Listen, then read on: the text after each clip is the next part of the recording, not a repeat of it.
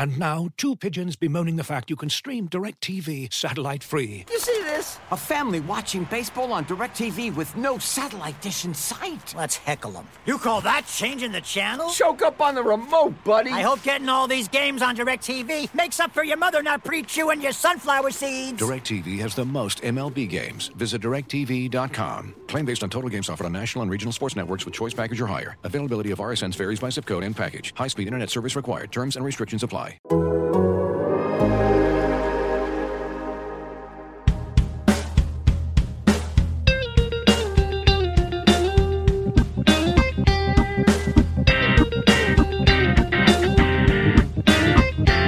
Welcome to Rates and Barrels. It is Wednesday, March 10th. Derek Van Riper here with Enos Saris.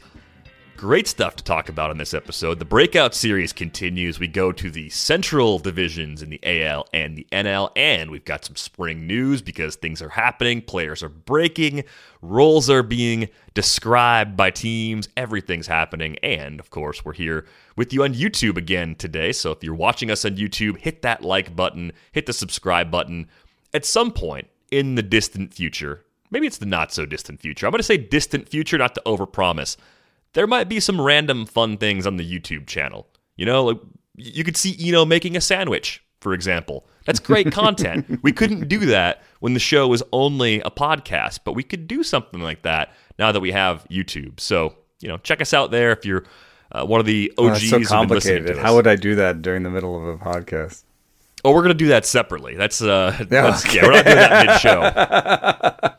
Yeah, that's what I'm saying. It's a little ways off, but you know we're looking for things like that. Or Eno takes his dogs for a walk. I think people are really interested in what's happening during your dog walks. So I have another dog walk thought.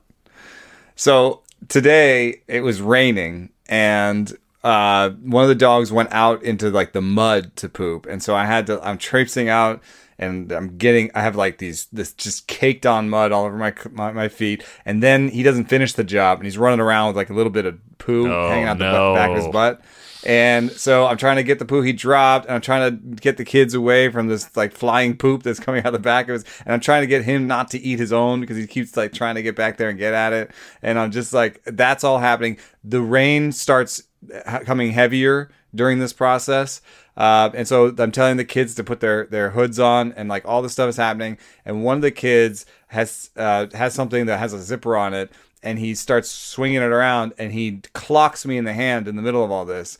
And I don't normally cuss that much in front of them, but recently it's been getting worse, and I let out the largest F-bomb, just so loud. And I realized that normally I'm in the clubhouse, you know, a couple days a week at least, and I get my cussing out, I think. I don't know, like I cuss a lot more with baseball players and like in bars, and neither of those things have been available to me. So like I need to go somewhere and cuss a bunch, I guess. I don't know. But that's what happened today on the dog walk. I am so grateful that my dog walks are not nearly as eventful as yours. And maybe that's the byproduct of having one dog. Maybe it's the byproduct of having a medium-sized dog, Hazel, a golden doodle, also not of course. A puppy anymore. Yeah, she's starting to figure out life as a teenage dog. I think she's kind of in that phase as a 4-year-old. Good news on the interaction with other dogs front. The dogs now have been trained. All I have to say is, what's in my pocket? And I used to say something about a treat, and then the other dog would go crazy. So now the code word is, what do I have in my pocket? And they look at me instead of the other dog. And so we're a lot better. If the other dog is good, my dogs are good. If the other dog is bad, well, it's progress. And so, yeah, maybe we'll have some dog training videos on the channel at some point, since Eno's becoming an expert in that.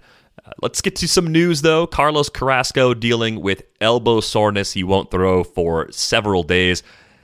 I find this disappointing more from just a basic human standpoint, where in the same way as that I'm really rooting for Trey Mancini to come back healthy and be very productive this year, I wanted to see Carlos Carrasco go have success with the Mets. I know last year and even in the last couple of seasons, obviously dealing with a ton of health issues of his own.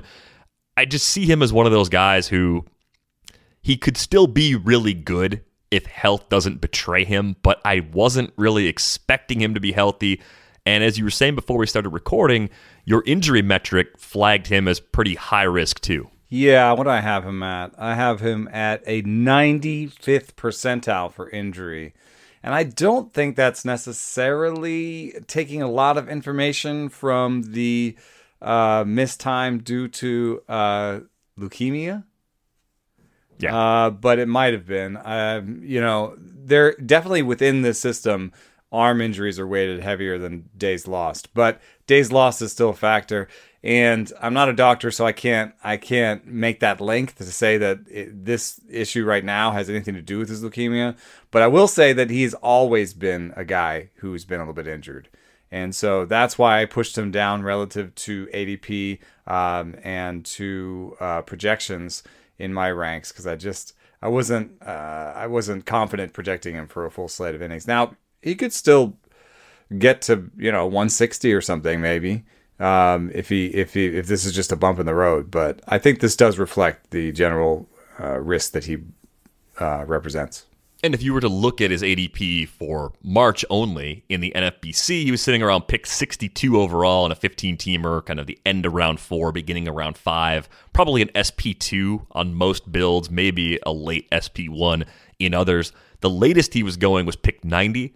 I have to think that until we get more information, that's probably where the ADP is headed, 2 rounds later than where he was, if not a little more of a discount, until he's able to resume throwing and to start picking up activity again.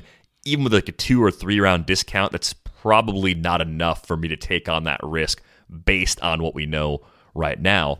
We'll balance that out with some good news. It looks like Frankie Montas is going to be ready to go in the rotation for the first turn through. Whether he's the opening day starter or not, I think remains to be seen. But his March ADP is around pick 162. So this is a guy you're getting maybe outside the first 10 rounds of a 15-team draft, at least right now, with positive health news. Maybe he creeps up a little bit.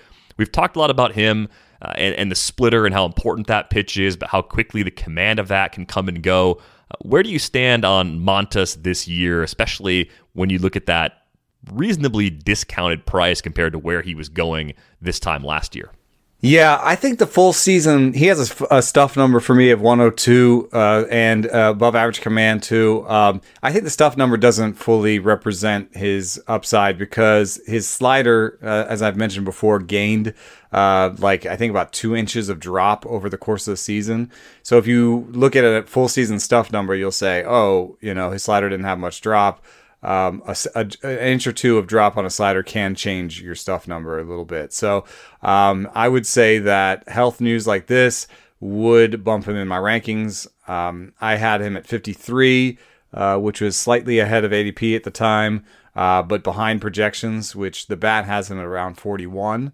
So I think I would split the difference a little bit and push him up into around 45, maybe ahead of Joe Musgrove and behind Sandy Alcantara. I feel like Sandy Alcantara and Frankie Montas are not quite peas in the pod, but they're comparable pitchers. They pitch in nice home parks. They haven't fully done it for a full season like you might want to, but they've shown changes in their pitch mix and have great velocity. So I feel pretty confident that that's a good place to put him, somewhere in the low 40s. Got to throw in a would you rather here. We've got Corey Kluber. Would you rather? Oh my God. Frankie Montas like a million times over. Did you know Corey Kluber was sitting 90-91 in his first start? And I know it was just 1 inning, but in 1 inning, if he was really doing well, he should have been able to blow a little harder than that. Fair enough. I'm kind of looking at Kluber's price and just saying that's my reason to stay away, and velocity is it's way higher than it should be. It's way higher than it should be. Innings risk. Has he ever pitched in a park like that as a home park for his career? No. It's true. Yeah, I mean, Cleveland is hitter friendly, but not nearly as hitter friendly as Yankee Stadium, so the home run issues could be as bad as they've ever been for Corey Kluber. How about Frankie Montas versus Kevin Gausman? No, well, now at least you're talking about a pitcher who has a nice home park. Gausman's there at 42, and I was talking about putting Montas 45. So I think that's a fair decision-making process. Gaussman, for some reason, shows as having a 75th percentile injury risk. And I'm not even sure why that is. Maybe it's reaching far back.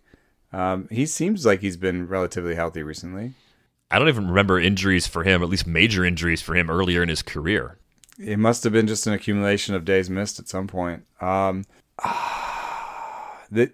know what? They're both splitter guys. So I'm going to take the guy in the NL who gets to strike out pitchers and has that nice home park. But they're right next to each other. Yeah, I think that's fair. We did have a couple seasons in 14 and 15 where Gaussman was in the 112, 113 range with innings, but I don't know if that was because he was going up and down those years or if it was because he was hurt. Let's see if we got some minor league stats there.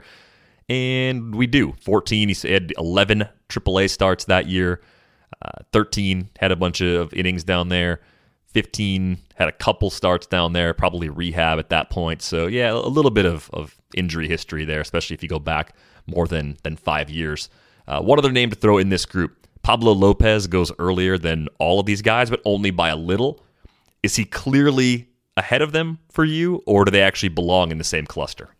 Pablo Lopez, top 30 for me. All right. I like him. It's a varied pitch mix, above average command. Changed some things that I liked in the past. NL pitcher, home park, boom. I like that. Very succinct. Let's get to Yordan Alvarez, who, of course, is making his way back from a knee injury. Could play in spring games next week. Not one bad knee, two bad knees. Is it really that bad if he's playing with 2 weeks to go before opening day, though? Like, that seems like enough clearance for me to feel pretty good about him where he's going. What is especially. The news? Sorry, I totally cut you off. I'm such a No, he's just What was the actual news? He can play in spring games next week, so he's close, really close. Okay.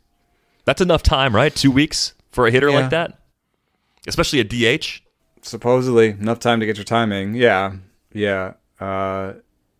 There's, I don't know. I got one league where I've got like 6 keepers, and I've got Alvarez and Ohtani on the same team, and I'm looking at myself in the mirror like, how did you do this? How did you back yourself into a corner?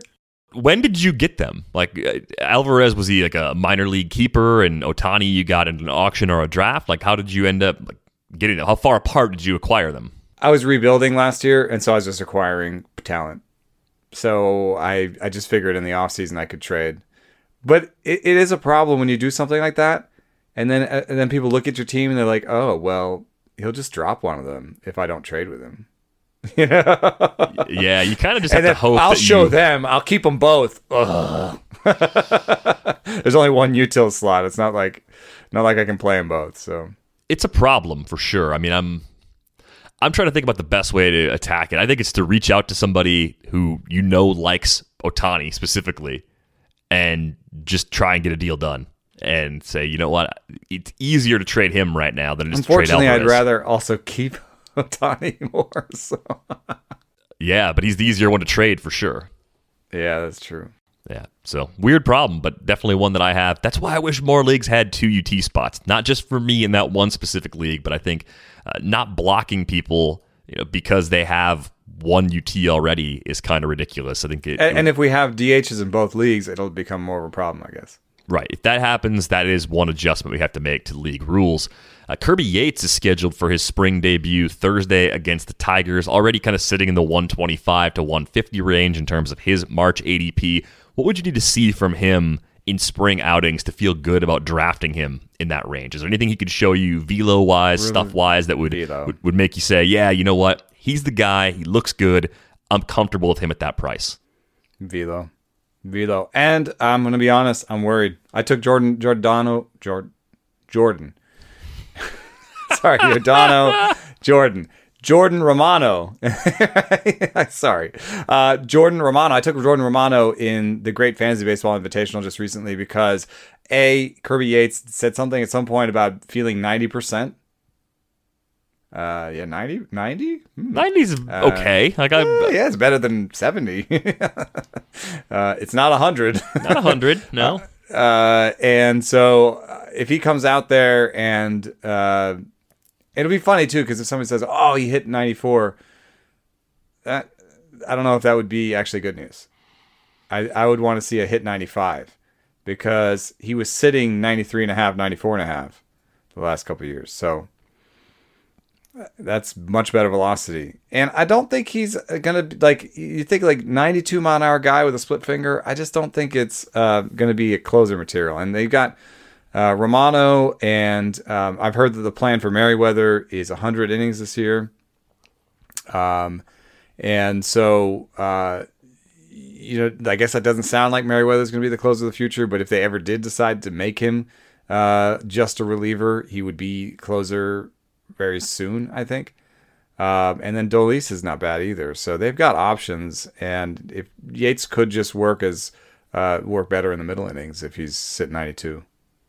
All right, so we'll say 95, though, is kind of the magic number. If we see a 95 from Yates, that's a pretty encouraging sign, because I think they can settle on one closer pretty easily in Toronto. I think they brought him in part hoping that he could be that sort of guy. We've seen him pitch as one of the elite closers when everything's working for him, so if the velocity's back, that might be a reason to bump him up just slightly in the ranks. Interesting that they had 100 innings as a target for Julian Merriweather, because we have a target of 100 innings for Alex Reyes as well. I think teams are just going to throw that number out there for the guys that are stuck in between. Like anybody who's not quite locked into a rotation spot, who they don't necessarily want to commit to as a short reliever, 100 innings, that's the number. And it's like, is it 100, or is it like actually closer to 80, or is it closer to 120?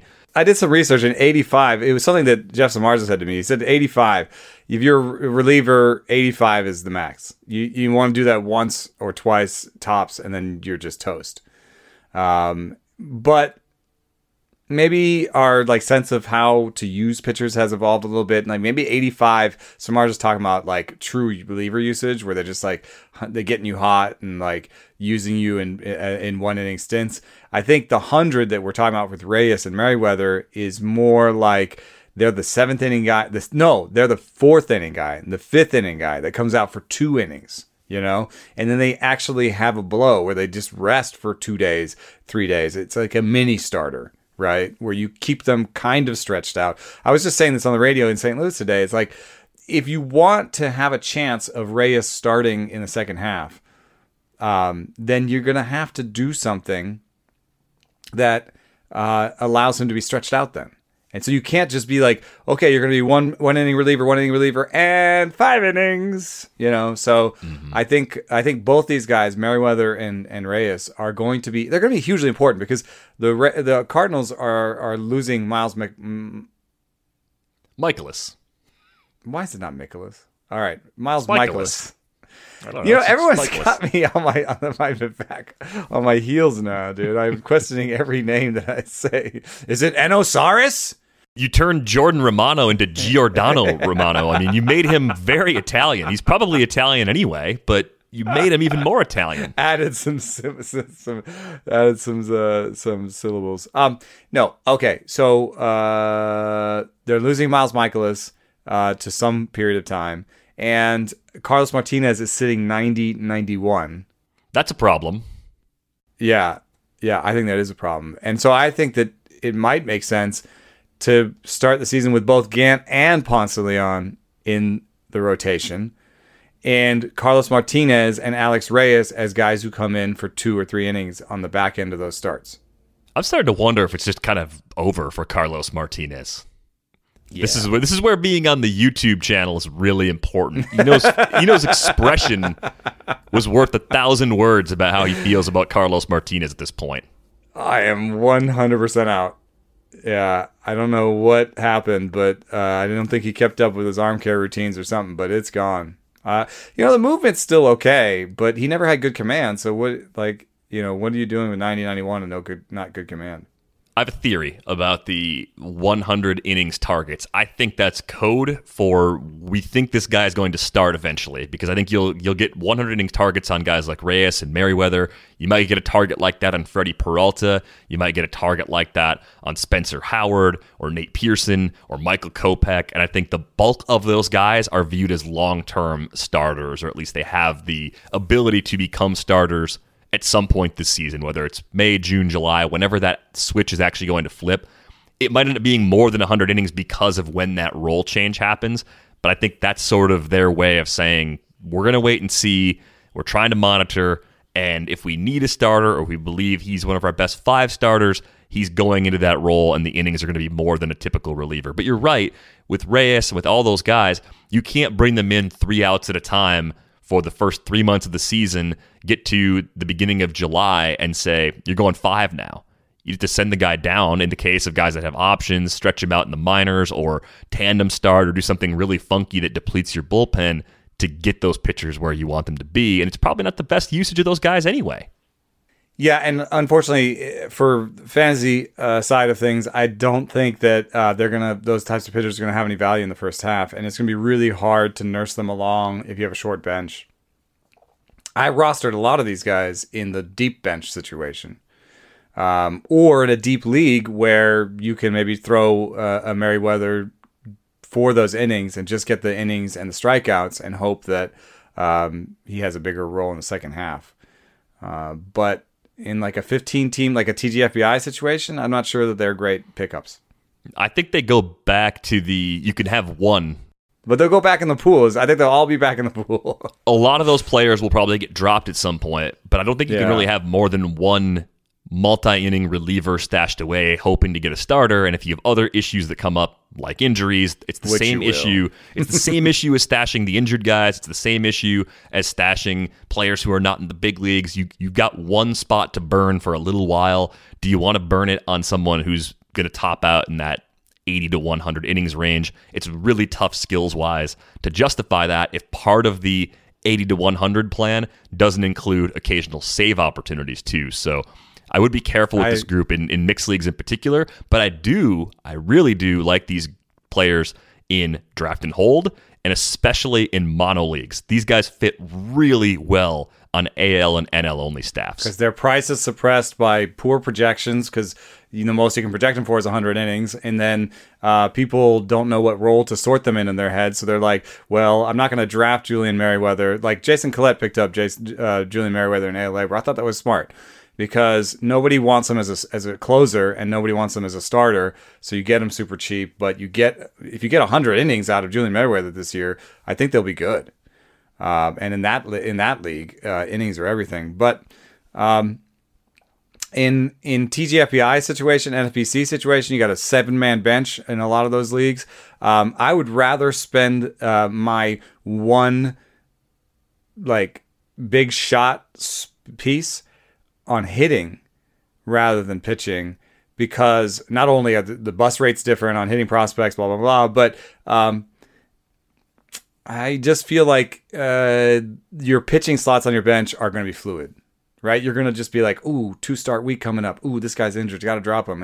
And like your whole pitching staff is just going to be moving and moving. And so if you have this one pitching guy that you're just like, Merriweather, if I just dropped him, that's a pitcher I can drop for another pitcher. You know what I mean? Yep. So I'm going to do that.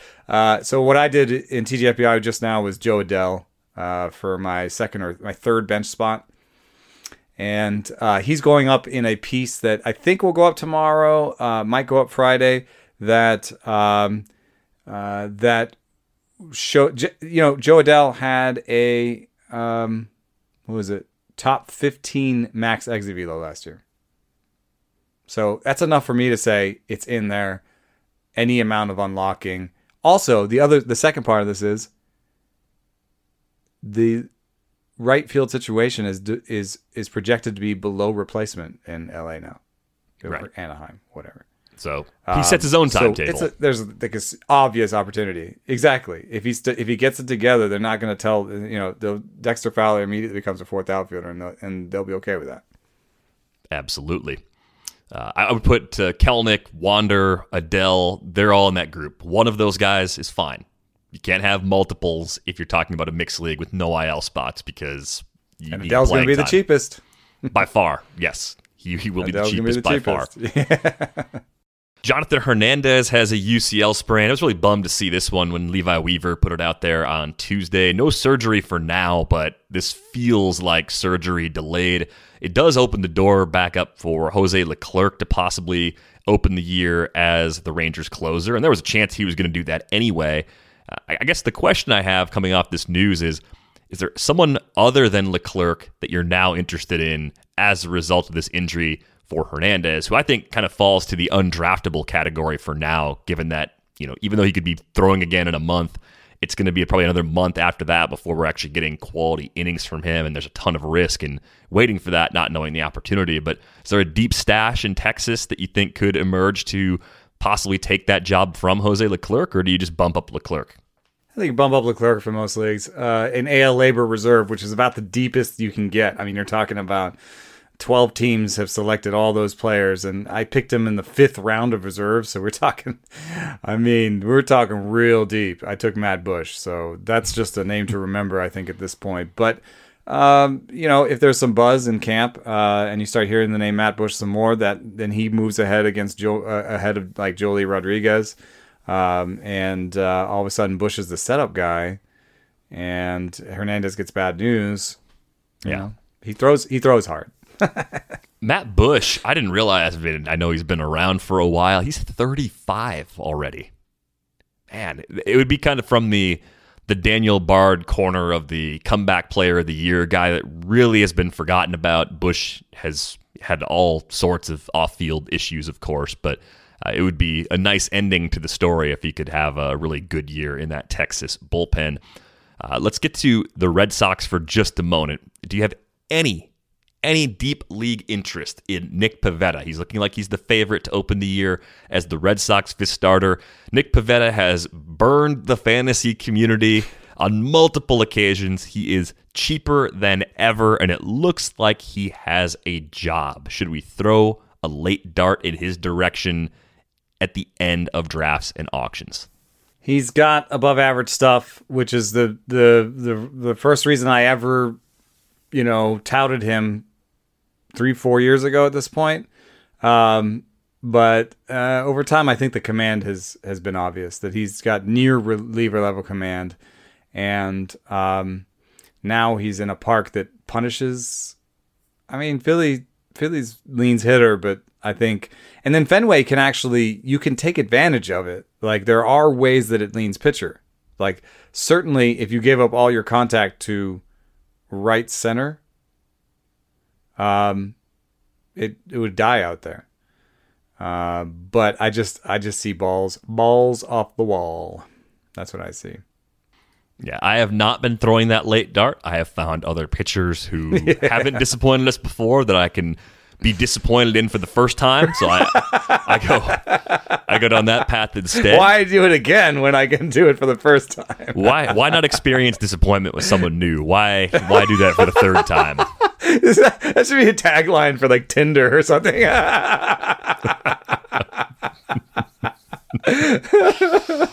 I didn't make it to the dating app phase of life. Yeah, I was married prior to that happening, and I know for people who are out there trying to meet people that way, especially right now, it is not easy. Hang in there.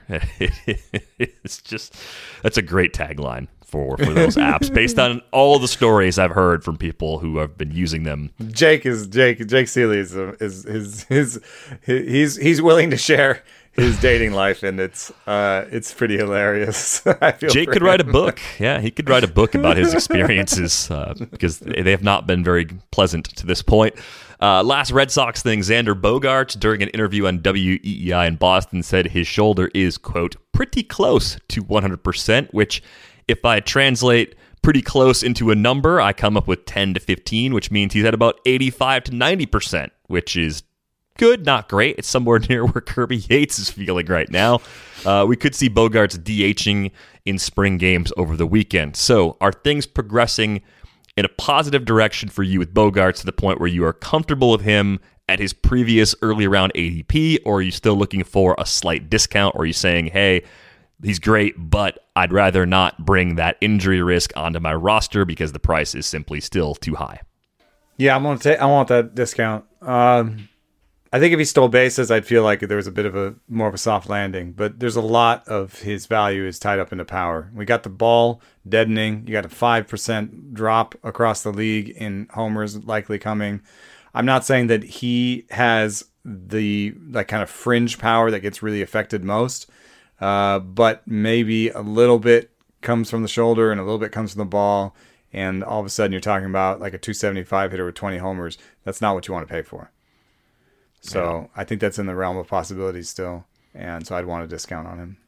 So my thought on Bogaerts, it kind of fits into some ideas that Ron Chandler wrote about on The Athletic. The piece went up on Wednesday. He was saying you need to have values and ADP kind of working side by side. And if your values are saying that someone who has a 10th round ADP is actually a first rounder, you have to figure out where that sweet spot is, where you're getting the player you want but not overpaying. I think that still kind of applies to injuries too, because at a certain point, a guy falls enough, you say, this is actually pretty good value, I'm going to take that chance. I think the discount I'm looking for on Bogaerts, he's got an ADP so far in March of 34.5.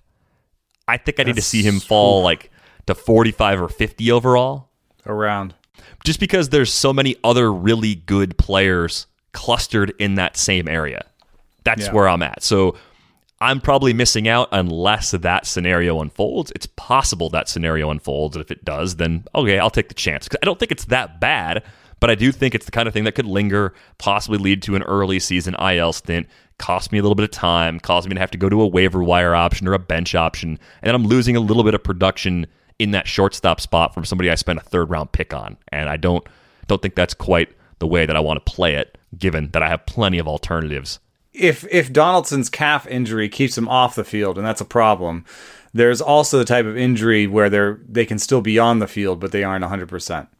And that I think is that's just so hard to gauge. Honestly, I think that's part of Carlos Correa's history. I've had interviews with him about it, and I've demonstrated it in his exit velocity before. And he's admitted that you can kind of use exit velocity to track his health. And so when I see like Carlos Correa have underwhelming seasons, I think he was dealing with something. It was that sex rib or whatever. Sex Rib just sounds like a band name. It really does. Yeah. Well, we're all over the place today. We should probably just move on. Yep. There's no segue there. No, there isn't. Looking for an assist with your credit card, but can't get a hold of anyone? Luckily, with 24/7 US-based live customer service from Discover, everyone has the option to talk to a real person anytime, day or night. Yep, you heard that right. You can talk to a real human in customer service at any time. Sounds like a real game changer if you ask us. Make the right call and get the service you deserve with Discover. Limitations apply. See terms at discover.com/creditcard. Looking for an assist with your credit card but can't get a hold of anyone? Luckily, with 24/7 US-based live customer service from Discover, everyone has the option to talk to a real person anytime, day or night. Yep, you heard that right. You can talk to a real human in customer service anytime. Sounds like a real game changer if you ask us.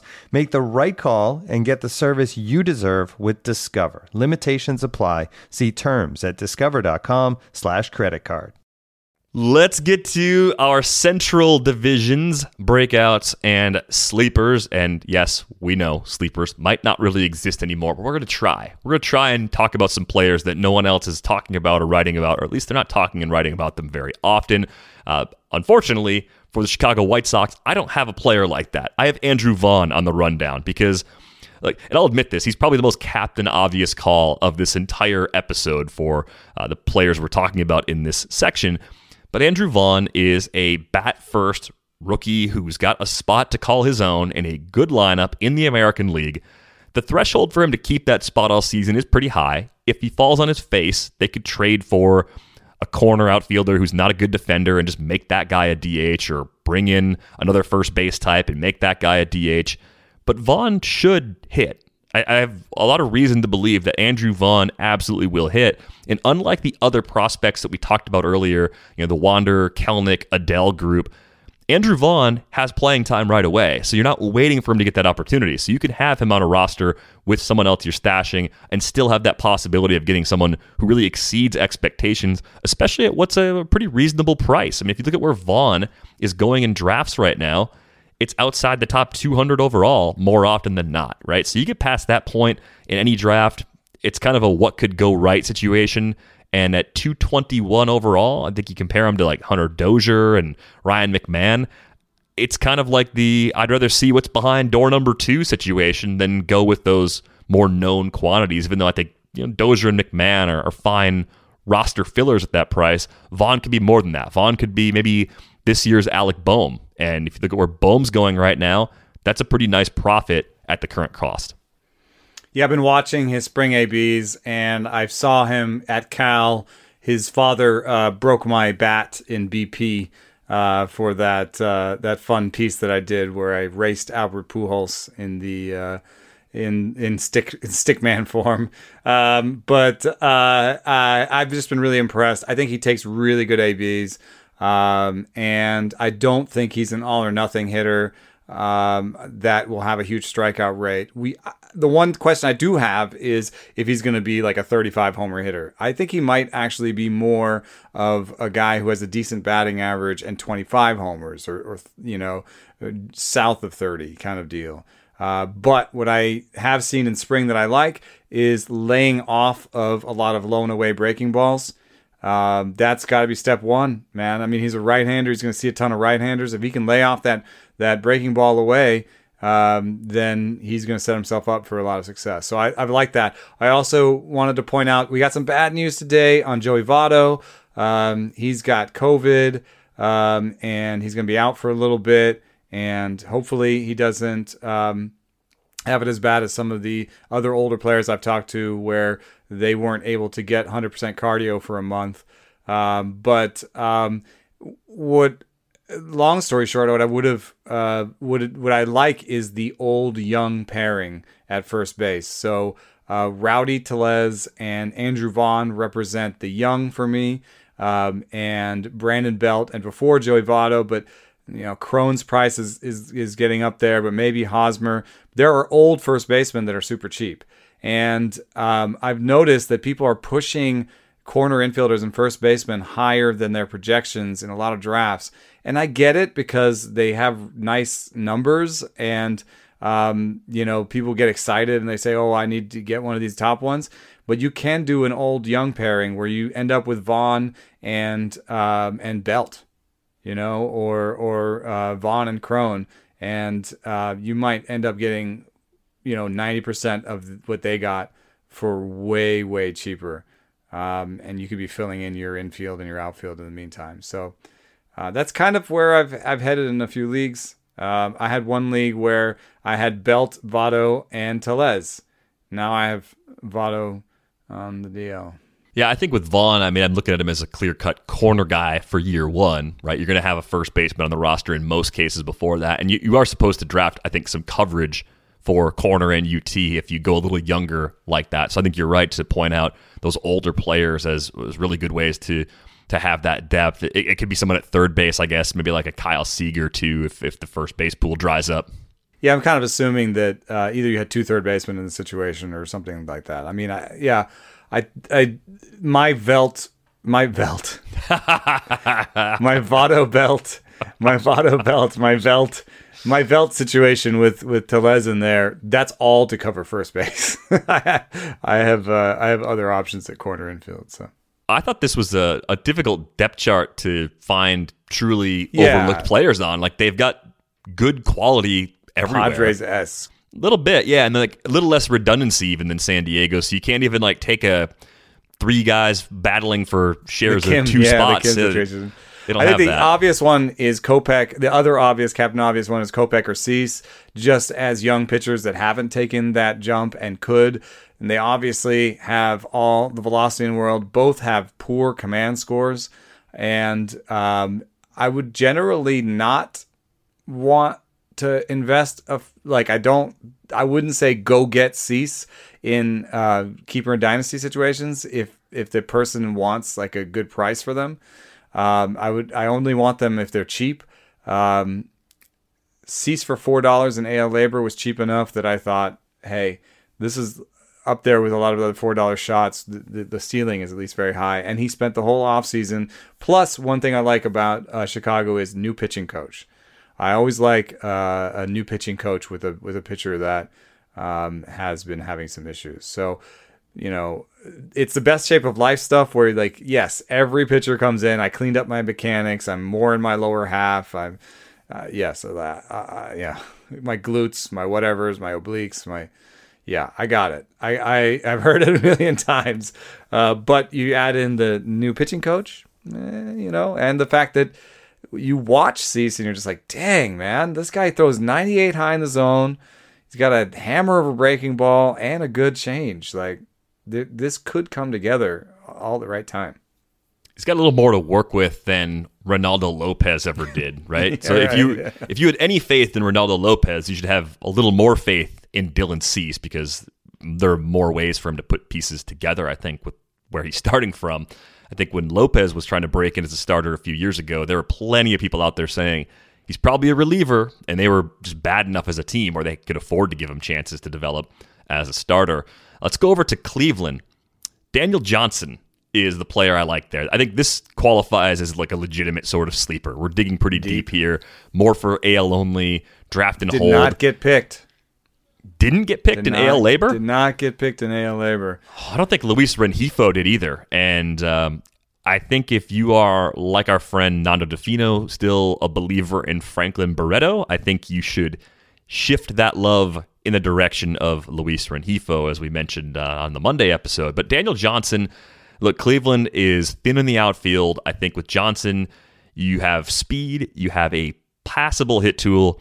I think he's a good enough defender to actually play in a corner.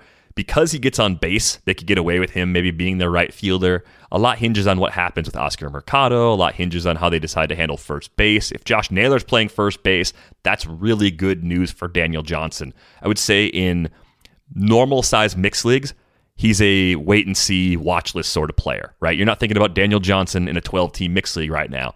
In a 15-teamer, he's the kind of guy you could throw your absolute last pick at, kind of wait and see what happens in the next few weeks. If he earns a job, he sticks.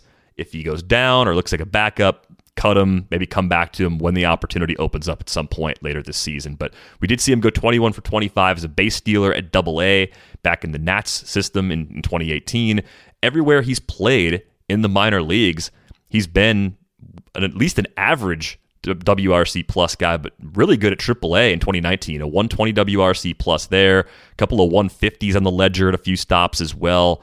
So I think there's a little bit more here than people realize, and he's never popped on top 100 lists, so I think that's part of why he's relatively obscure. Yeah. I'm a little bit lower, maybe. I did read Zach Meisel's. I was in the middle of the draft reading Zach Meisel's roster projection for the Indians again, trying to figure out why Daniel Johnson wasn't going to make it. But I do think some of it hinges on Jake Bauers, actually, if he makes the roster or not. Jake Bauers is out of options, so that's always a consideration where maybe they like Daniel Johnson, but because he has an option, he goes back down. Jake Bauers, instead makes the roster, flails a little bit, and then either gets traded or they try to sneak him back down to the minor leagues once people's 40-man rosters are more complete. I mean, there's like the science of roster building that's kind of icky in some ways, but it's a fact that there are players that will make rosters just because they have options, or not make rosters just because they have options. So I think there might be something like that going on with Daniel Johnson, but definitely one I would stash. And it isn't the easiest roster there either, because frankly, some of these players aren't any good.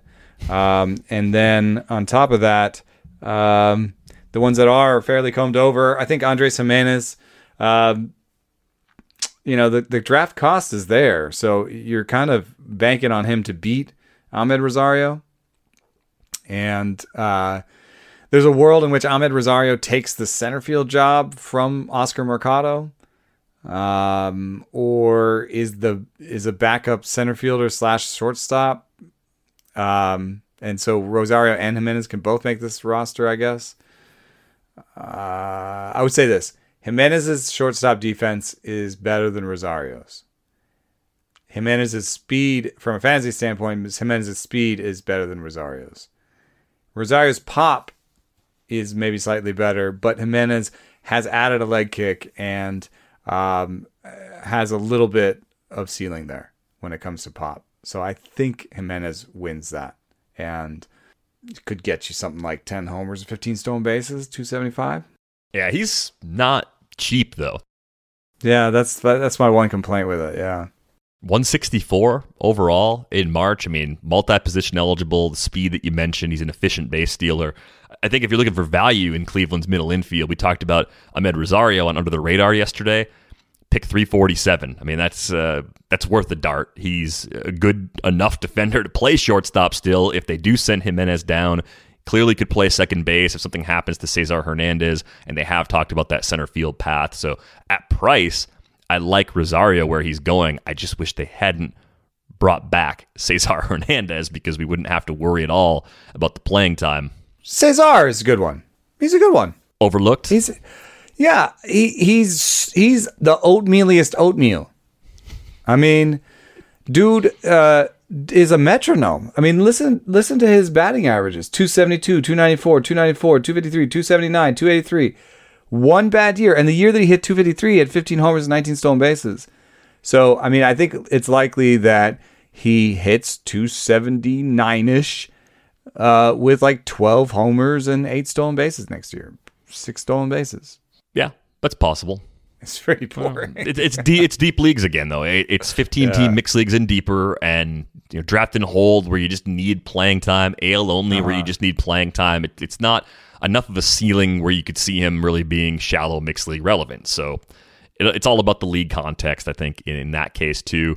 I want to see what Josh Naylor does over a full season, too, by the way. I hope he plays first base. I hope they just send Jake Bauers to a team that's not trying to contend, and then Bauers can maybe get some playing time there. I don't think Bauers is a regular in the big leagues. I think he's just more of a bench piece, but we'll see if he sticks in Cleveland or not, because you're right. They're going to probably try and sneak him through at some point when rosters are full around the league. Let's go to the Tigers. We had Cody Stavenhagen on Fantasy Baseball in 15 on Wednesday morning. Plenty of fun players to talk about there, of course. Casey Mize, Tarek Skubal, Matt Manning, Isaac Paredes, I think, is pretty interesting. He brought up Jose Cisnero for saves, right? Because our friend Joe Jimenez probably isn't the closer. He's at least in the competition, but he's failed enough times where I think it's time to say that ship has probably sailed. Cisnero, though, 5 years ago was in Houston and wasn't very good. Now he's throwing 96 plus. It's fastball, slider, occasional changeup. Fixed the walk rate problem a little bit in the shortened season. I mean, this is the kind of guy that comes out of nowhere and does rack up 20 saves for a non-contending team if he gets the job. And I think the thing that stuck with me that Cody said was AJ Hinch is looking for one closer to give that spot to. He doesn't want to go as flexible committee-wise. So it's a name that I had not even thought about until Cody brought him up, and we're all scrambling for cheap saves. So Jose Cisnero, welcome to the bottom of the reliever rankings. Thank you. I like that one. So I'm going to store that one in my back pocket. I like it. There's pop-up guys all the time, and they don't all have to be as bad as Cole Sulser. But, I think that this is a really fun team, and there are some ways to win at fantasy with this team. Willie Castro was the name that I put down. Did you also put that down?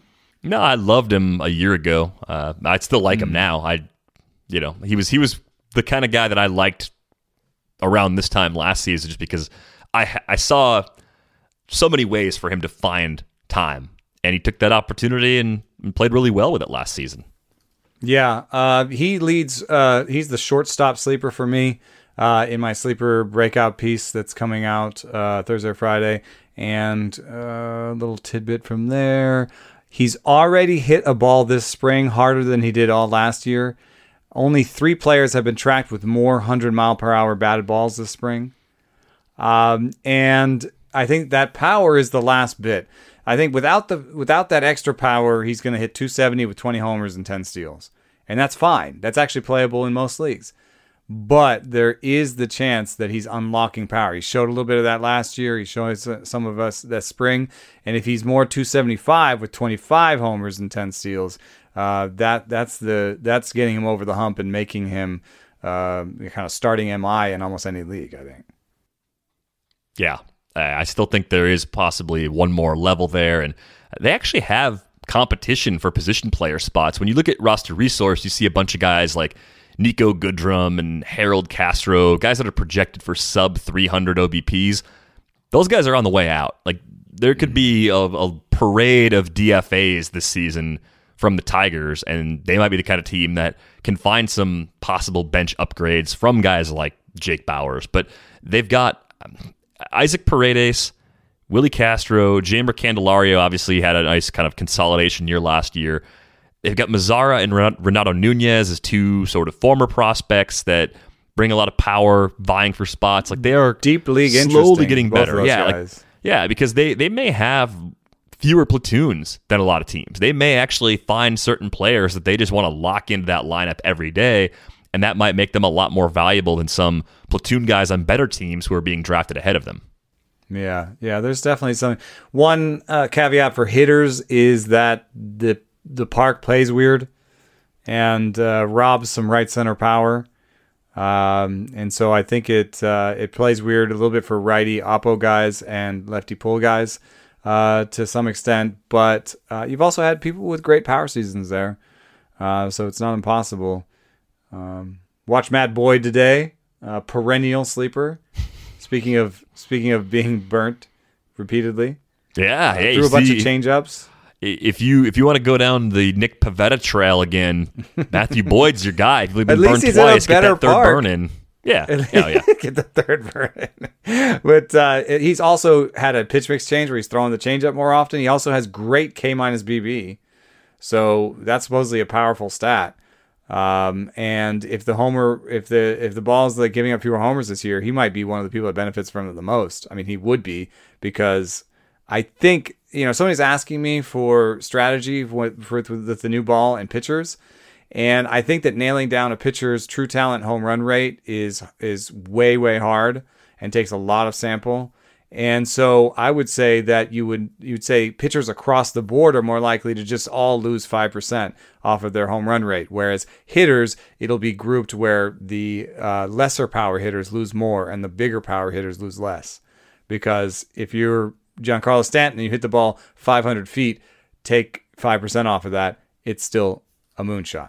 So, on the pitcher side, though, I could see and if you take 5% off everybody's home run rate, that means the guys who give up the most home runs are the guys who are going to benefit the most. So, you heard it here, Matt Boyd. But among the young guys, I think we like Skubal best, but I think Turnbull still represents an upside play there with all his pitches.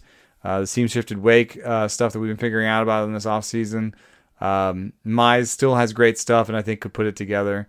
So there's a lot of opportunity here for fantasy, and I like teams like this. This is where I go shopping a lot of times. Yeah, definitely take some shots in Detroit. You can kind of pick any part of the depth chart and find someone who's somewhat interesting at their deflated prices right now. And they're all, the young pitchers especially, think about how much more highly valued they could be as a group this time next year. They could all have a case for top 100 overall status. Like, that's within their range of outcomes. So it's kind of fun to have a few shots at those guys as late as we can get them. With Michael Fulmer closing. Maybe that's the way it all plays out. Yeah. Let's talk about the Royals for a minute, though. Andrew Benintendi is my pick here. It's a little more in that Captain Obvious Andrew Vaughn folder, but he's not bad. His 2020 barely happened because of injuries, and in 2019, I think you could look at Benintendi and say maybe he was trying to tweak too much. Like, if he just stuck with what was working for him in 2017 and 2018, 15 to 20 homers with 20 steals and a good batting average, plays everywhere. So I'm in on Andrew Benintendi. I think he bounces back. I think being in Kansas City versus those Boston lineups a few years ago probably bring down the counting stats a little bit. But that Royals offense is better than we're accustomed to, so it's not nearly as much of a downgrade as it would have been 2 or 3 years ago had this happened. So I'm here for the Benintendi bounce back, Yep. I think 280, 15, 10 is within reach. That's playable in most leagues, especially at least 5 outfielders in the 12-teamer, I think, and deeper. So that's most leagues. I'm fading Mondesi, but I don't think he'll necessarily lose his job. I'm fading Nicky Lopez pretty hard. I just don't think he's good enough at any one part of the game to really put the roots down there. And so I have a deep league sleeper, Hanser Alberto, and also Michael Taylor. Michael Taylor is a barrel sleeper. He just hits the ball really hard and plays good defense. So I think he could be the all-time center fielder there. And I think Hanser Alberto might just steal second base away from Nicky Lopez over time. Yeah, Lopez could end up being more of a utility guy. I mean, I think he's good enough to play those other spots, even if he's not good enough to crack the lineup every day. He's probably the backup shortstop, which means, you could just make him the utility guy. Pretty easy.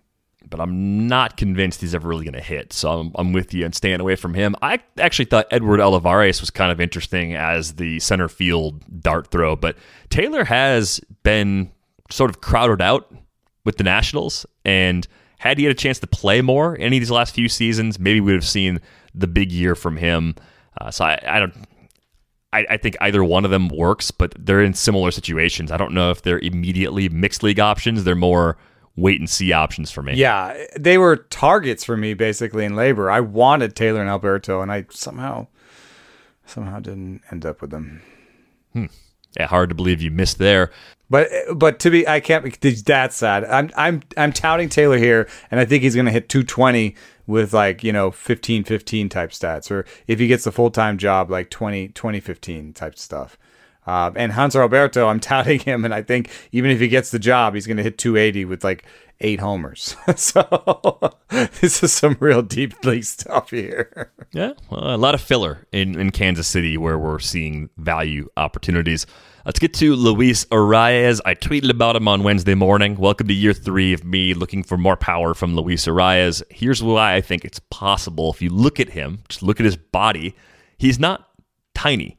He's short, but he's not thin. He's not the kind of guy that's getting the bat knocked out of his hands. One thing that I like that he does really well, he puts a lot of balls into the sweet spot percentage, right? The 8 to 32 degree launch angle. So he's doing the right thing in terms of the type of fly balls he's hitting. He just has to hit all of those fly balls harder. He's been young for the level, controls the zone really well, actually draws a lot of walks, keeps the K rate down under 10%, and he can play all over the place. I see a David Fletcher sort of floor as their super utility guy. If Jorge Polanco struggles, or if Josh Donaldson's calf has a problem and knocks him out for a stretch, or some other injury takes him out, we're talking about a guy in Luis Arias who goes from 3 to 4 starts per week to maybe playing every day and possibly having a spot atop the lineup for Minnesota because of his high OBP, which drives runs. So you get average, you get runs, and you may actually get a little bit more power than we've seen to this point in his professional career. I think he's hit 10 home runs everywhere combined as a pro. I still think he can hit a dozen in a big league season as he continues to get stronger. Yeah, I think in shallower leagues, he's an ideal bench thing. I have him in my 12-team dynasty as my bench. It's a head-to-head, so I have him as my bench average piece, where I can play him anywhere and try to keep my average afloat in a head-to-head competition. I think in TGFBI or whatever, NFBC, I think he's a great guy to have on your bench just to cover a position for a while. I don't think I'd want him in my starting lineup in almost any situation other than maybe AL only, because I'm not so sure about the home runs and just batting average alone without the role, right? If he was going to be the starting second baseman, then I could say, okay, that's fine. I'll do it for the batting average, but without the role, I'd rather have him on my bench. But I think that's a decent pick, and it's a decent pick on a team that isn't easy to sort of spot a sleeper on. This is an established team with established guys in all the roles. I had circled Matt Shoemaker and Ryan Jeffers as names that I thought couldn't be meaningful, but those are deep league shots in the dark as well. Shoemaker, just hoping on him being healthy and the velo holding from last year. And then Jeffers had a great barrel rate last year, and if Garver doesn't get it back, Jeffers could steal more of the 60 instead of the 40 in that catcher timeshare. Yeah, I do like Ryan Jeffers, at least as a part-time player, but does have that path to take over the everyday job. 1A, 1B is very real behind the plate for the Twins with both Garver and Jeffers on that roster. not everyone has a deep ass roster. Let me throw one.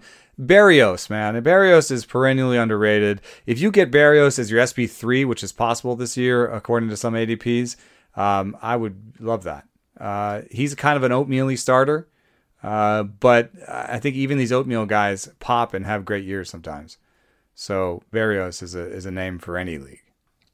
He's my favorite kind of oatmeal. Someone sent us, is it baked steel oats? There's some kind of, better oatmeal. Yeah, I forget what it is. I got to look it up again because it's oatmeal. I already forgot about it. It looked better than like a Quaker Oats. But you can't actually us on oatmeal because, yes, we admit there are much better breakfasts. That's the whole point of oatmeal. Yes, that is. And now, two pigeons bemoaning the fact you can stream DirecTV satellite-free. You see this? A family watching baseball on DirecTV with no satellite dish in sight. Let's heckle them. You call that changing the channel? Choke up on the remote, buddy. I hope getting all these games on DirecTV makes up for your mother not pre-chewing your sunflower seeds. DirecTV has the most MLB games. Visit DirecTV.com. Claim based on total games offered on national and regional sports networks with choice package or higher. Availability of RSNs varies by zip code and package. High-speed internet service required. Terms and restrictions apply. If you're as obsessed with basketball as I am, then you know there's no better time of year than the NBA playoffs. Hey guys, this is JJ Redick. Twice a week, I'm cooking up something special for basketball junkies on my podcast, The Old Man and the Three. I bring on guests in all stages of their careers to talk about the league and share stories you won't hear anywhere else, like Devin Booker on why he talks so much trash, or Paulo Banchero on his shooting workouts with Kevin Durant, Ray Allen's epic free throw competitions with LeBron when they were teammates in Miami. But it's not just about the player interviews. Every Monday, I break down the top 3 things happening around the NBA without the outlandish takes. Often joined by masterminds of the game like Tim Legler, we dive deep into topics like rookie reports, trade breakdowns, and why is mean mugging now a tech? The Old Man and the Three is the only companion podcast you'll need during the playoffs this year. Be sure to listen to The Old Man and the Three ad-free on Wondery Plus or wherever you get your podcasts. Just to be clear, I was not laughing at the copy. I was laughing because I'm a 10-year-old in my head, and a guy named Dingler grounded out for the Tigers. So, Dylan Dingler, the catching prospect from Ohio State. So. Hippo Vaughn came up when I was searching for Andrew Vaughn earlier, by the way, and I wondered if Hippo Vaughn had as much of an interesting backstory as Oyster Burns. And it's a high bar to clear based on his Wikipedia page. Stabbing a teammate. Yeah, Hippo Vaughn never stabbed any of his teammates, so a better teammate than Oyster Burns, and actually some pretty good WARs back in the day. A career 41.4, a WAR pitcher. So there you go. We're talking about a guy that pitched from 1908 to 1921. The game was a little different back then, and oatmeal was a big deal during that era from what I'm told. Nobody struck anybody out, right? No, but that was the first time that someone had put raisins in oatmeal, so people were freaking out at the time. Let's get to the NL Central. I'm still a believer in Nick Senzel. I think I made that clear at some point in the last couple of weeks. I would say Cincinnati doesn't have a ton of job battles. They punted shortstop. Good for them. So I think that creates an opportunity for you to talk about a player that you think could be a little bit overlooked. This is so deep, dude. This is so deep. I'm reaching. This is such a reach. D. Strange Gordon, come on down, baby. Starting shortstop for the Reds. Wow. It's just insanity. But I have a 50-round draft and hold DC where it's 15 teams, 50 rounds. You're really scraping the bottom of the barrel. And my last 2 middle infielders are Jose Garcia and D. Strange Gordon. And I just figured, like, between the 2 of those guys, I trust them more to be the shortstop this year than Kyle Farmer.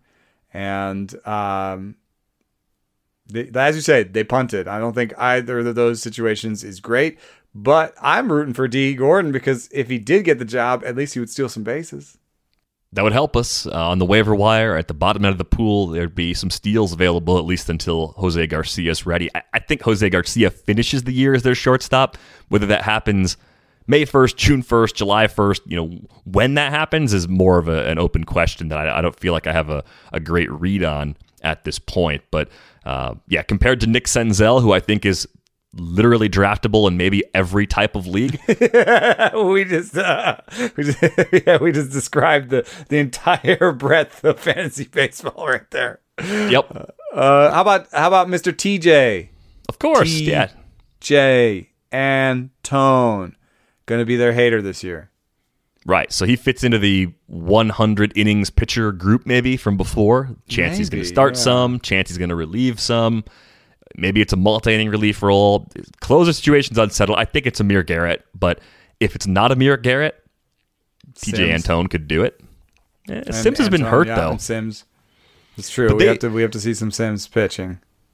They strike me as a team that will go more committee. If you're kind of plotting out how progressive a team is with how it manages its pitching, I would say Cincinnati is on the more progressive end of that spectrum and would be more open to the idea of 3 or 4 guys getting saves.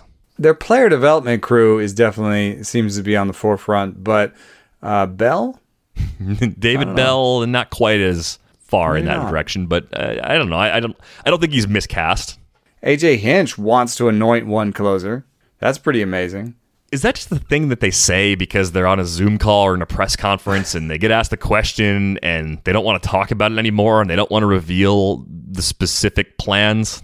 It's the worst part of closer divination, I think, is parsing manager statements. Because how many times have you heard like, oh, he's our closer, and then a week later there's somebody else closing? I really hope that when we're making videos of you making sandwiches in the future that the closer role has been just completely obliterated by then and we have some other way to talk about relievers because it's really becoming a less fun part of this gig. But let's move on from Cincinnati. Let's go to Pittsburgh. I think this kind of fits into the same level of interest I described with Daniel Johnson. Jared Oliva, and I think he was on our radar last year. If the season were a full 162 in 2020, we would have seen more of Jared Oliva in Pittsburgh. I think he may have ended the year with a job in a full 162 last season.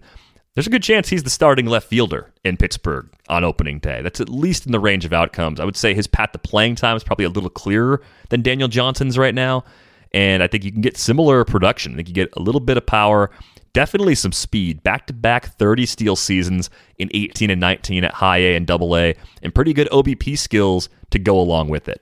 Yeah, I think this team may want to try and keep Anthony Alford in the big leagues just to see what they've got out of him.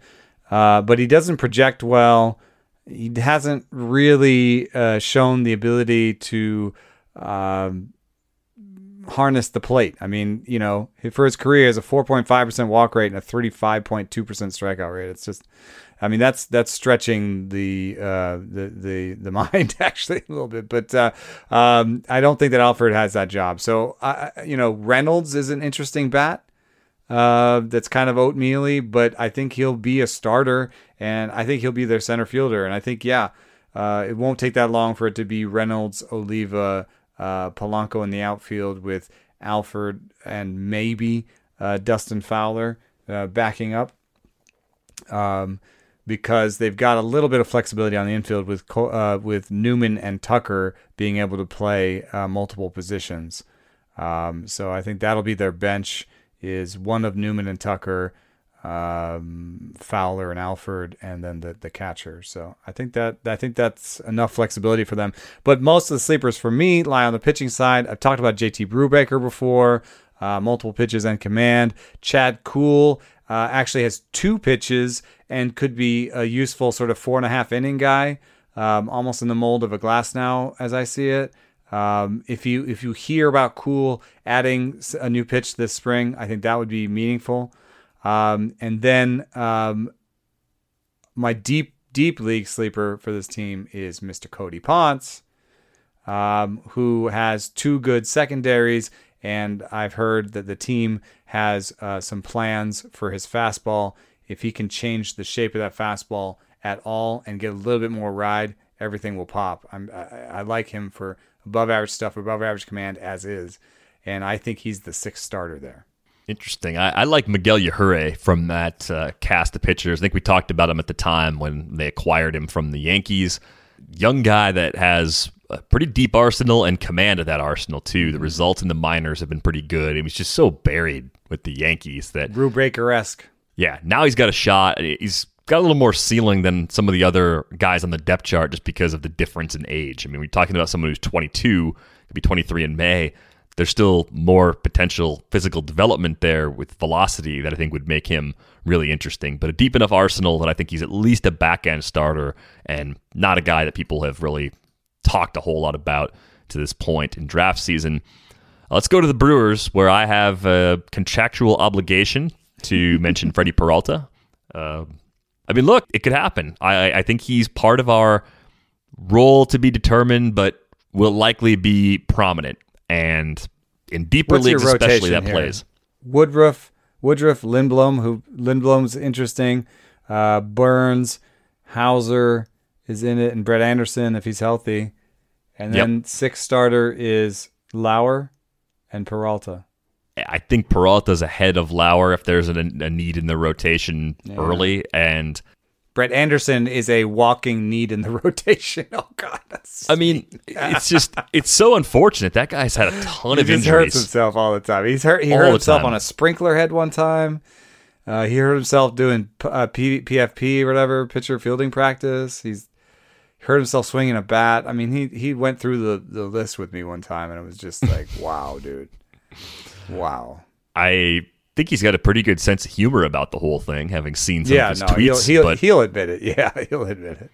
Yeah, I mean, he's kind of like their Wade Miley from a couple of years ago. If he's out there going 4 or 5 and just letting the bullpen rest a little bit, great. That works, I guess. But I think you have to look at Peralta and say, hey, it's probably multiple innings in the bullpen if he's stuck there, or it's actually taking over a spot in the rotation. I do think Lindblom makes some sense where he's going to, though, as a bounce back candidate. Yeah, and he had good strikeout minus walk rates.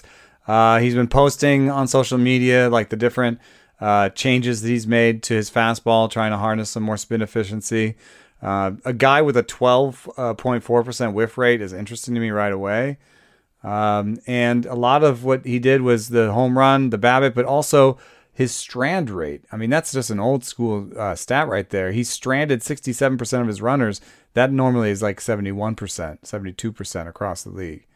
So between all of his kind of luck stats scraping the ceiling there, and just look at it, the old school, like, what's his whip? 1.28. What's his ERA? 5.16. Those things don't go together.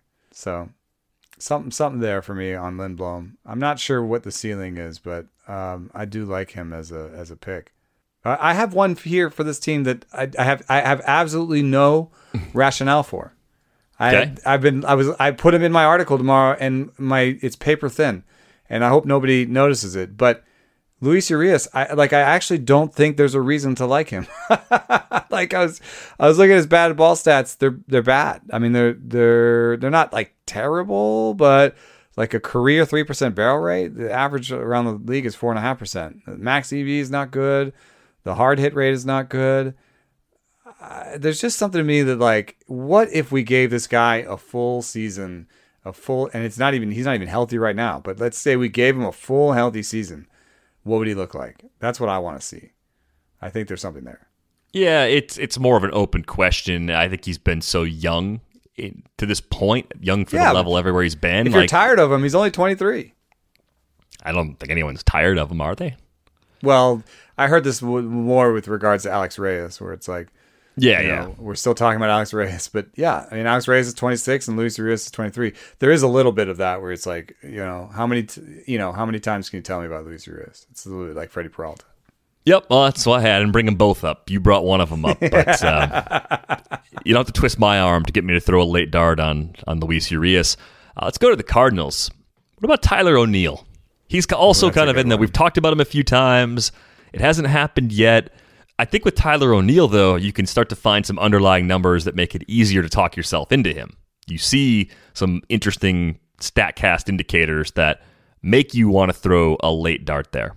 Yeah, I mean, for me, I used Captain Obvious, Dylan Carlson, in my piece, and it was just obvious if you look at his reach rate over the season last year that Dylan Carlson was improving, but he has much more prospect pedigree and much less failure at the big league level than O'Neill has to date. But you just look at walk and strikeout rates for O'Neill going from 4.9% walk rate to 9.6, going from a 40.1% K rate to 27.4. He lost some power along the way, so there is a fair choice maybe happening there where he's like, are you going to strike out a bunch or are you going to hit for power? Are you going to strike? Are you going to not strike out a bunch or are you going to hit for power? But if he puts it all together, tantalizing. He's one of the best athletes in baseball. Him and Sam Hilliard to me are peas in a pod. Where just tremendous athletes. Sam Hilliard is a top 10 sprint speed. And I think O'Neill's is not as impressive, but it's up there. So you got these guys who can run real fast, hit the ball a mile, and have terrible plate skills. But O'Neill has shown better advancement in those regards than Sam Hilliard. Yeah, O'Neill, if you look back through the minor league numbers, pretty efficient as a base stealer. He's always been good about drawing walks. The strikeout rates in the big leagues have been high, but they're not so high that you can't imagine things working out for him. I think he's, how could I say this? I think he's maybe capable of doing something like we've seen Teoscar Hernandez do. Like as the time piles up, like it could be a kind of low average, not a great OBP. Not as bad defense for the real life to keep him on the field a little bit more. But maybe a little more speed. So I do want to believe in Tyler O'Neill one last time, because the price is as low as it'll probably ever be, and if it doesn't work out, you can cut him.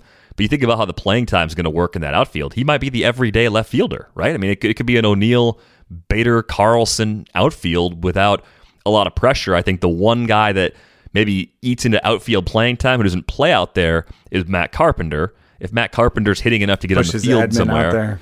But then, like, is Carpenter actually going to play second base at this stage of his career, or is he just a true bench player?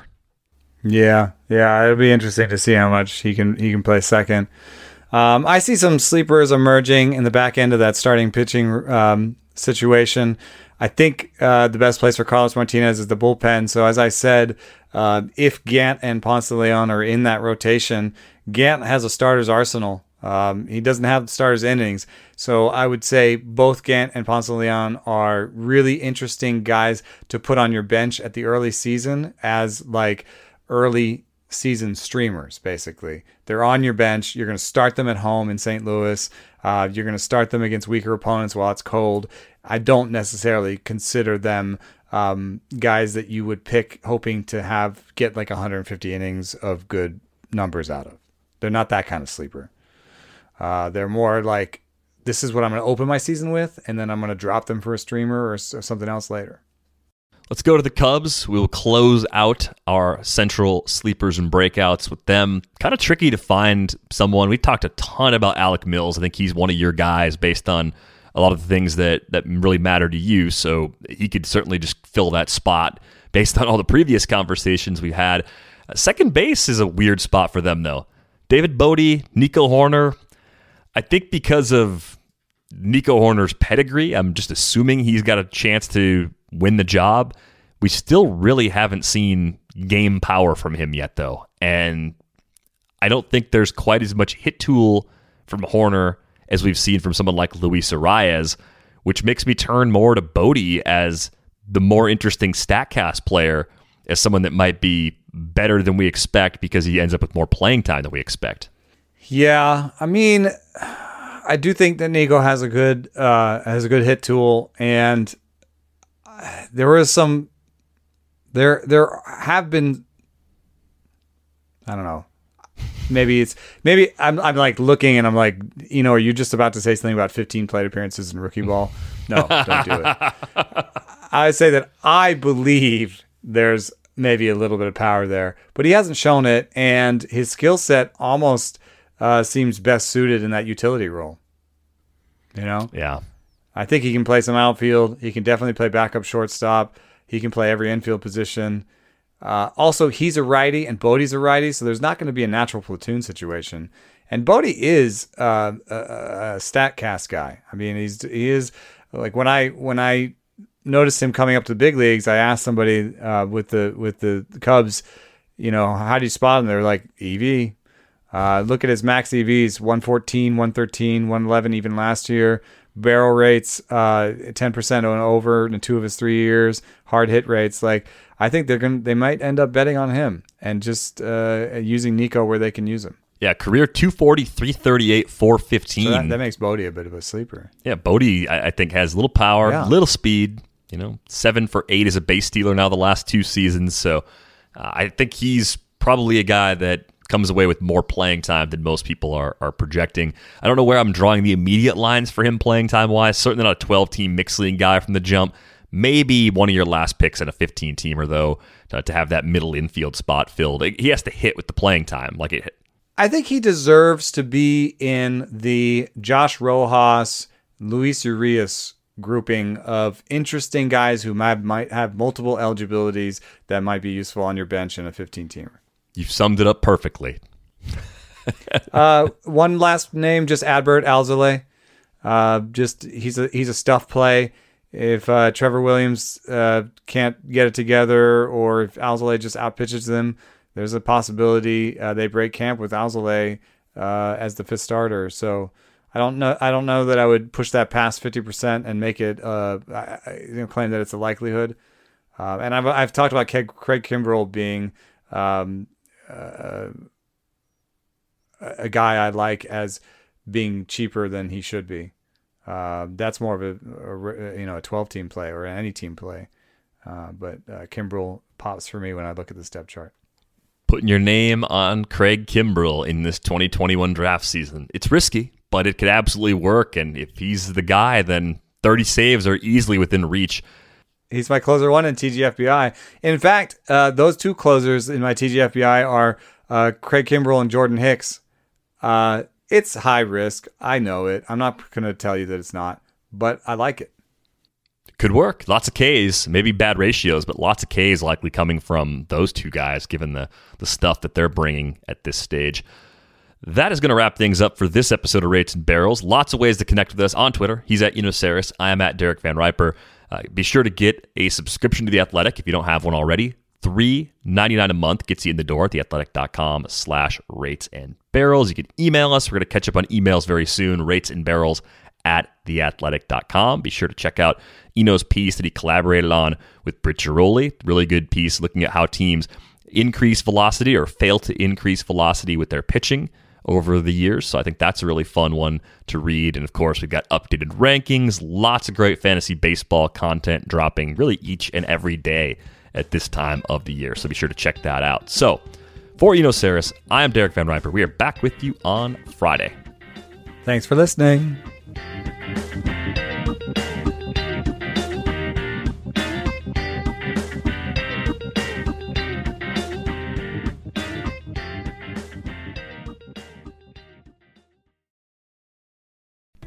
As you've probably heard by now, we've teamed up with BetMGM this season. We'll be using BetMGM lines to make all of our picks, and we'll have special offers for our listeners each week. If you haven't signed up for BetMGM yet, use bonus code THEATHLETIC, and you'll get a 1-year subscription to The Athletic, plus up to a $1,500 first bet offer on your first wager with BetMGM. Here's how it works.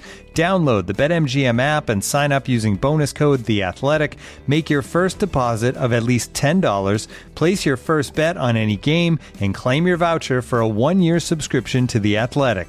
See BetMGM.com for terms. U.S. promotional offers not available in D.C., Mississippi, New York, Nevada, Ontario, or Puerto Rico. Gambling problem? Call 1-800-GAMBLER. Available in the U.S. Call 877-8-HOPE-NY or text HOPE-NY 467-369 in New York. Call 1-800-NEXT-STEP in Arizona. 1-800-327-5050 in Massachusetts. 1-800-BETS-OFF in Iowa. 1-800-270-7117 for confidential help in Michigan. 1-800-981-0023 in Puerto Rico. First bet offer for new customers only in partnership with Kansas Crossing Casino and Hotel. Don't forget, if you haven't signed up for BetMGM yet, use bonus code THEATHLETIC and you'll get a 1-year subscription to The Athletic, plus up to a $1,500 first bet offer on your first wager.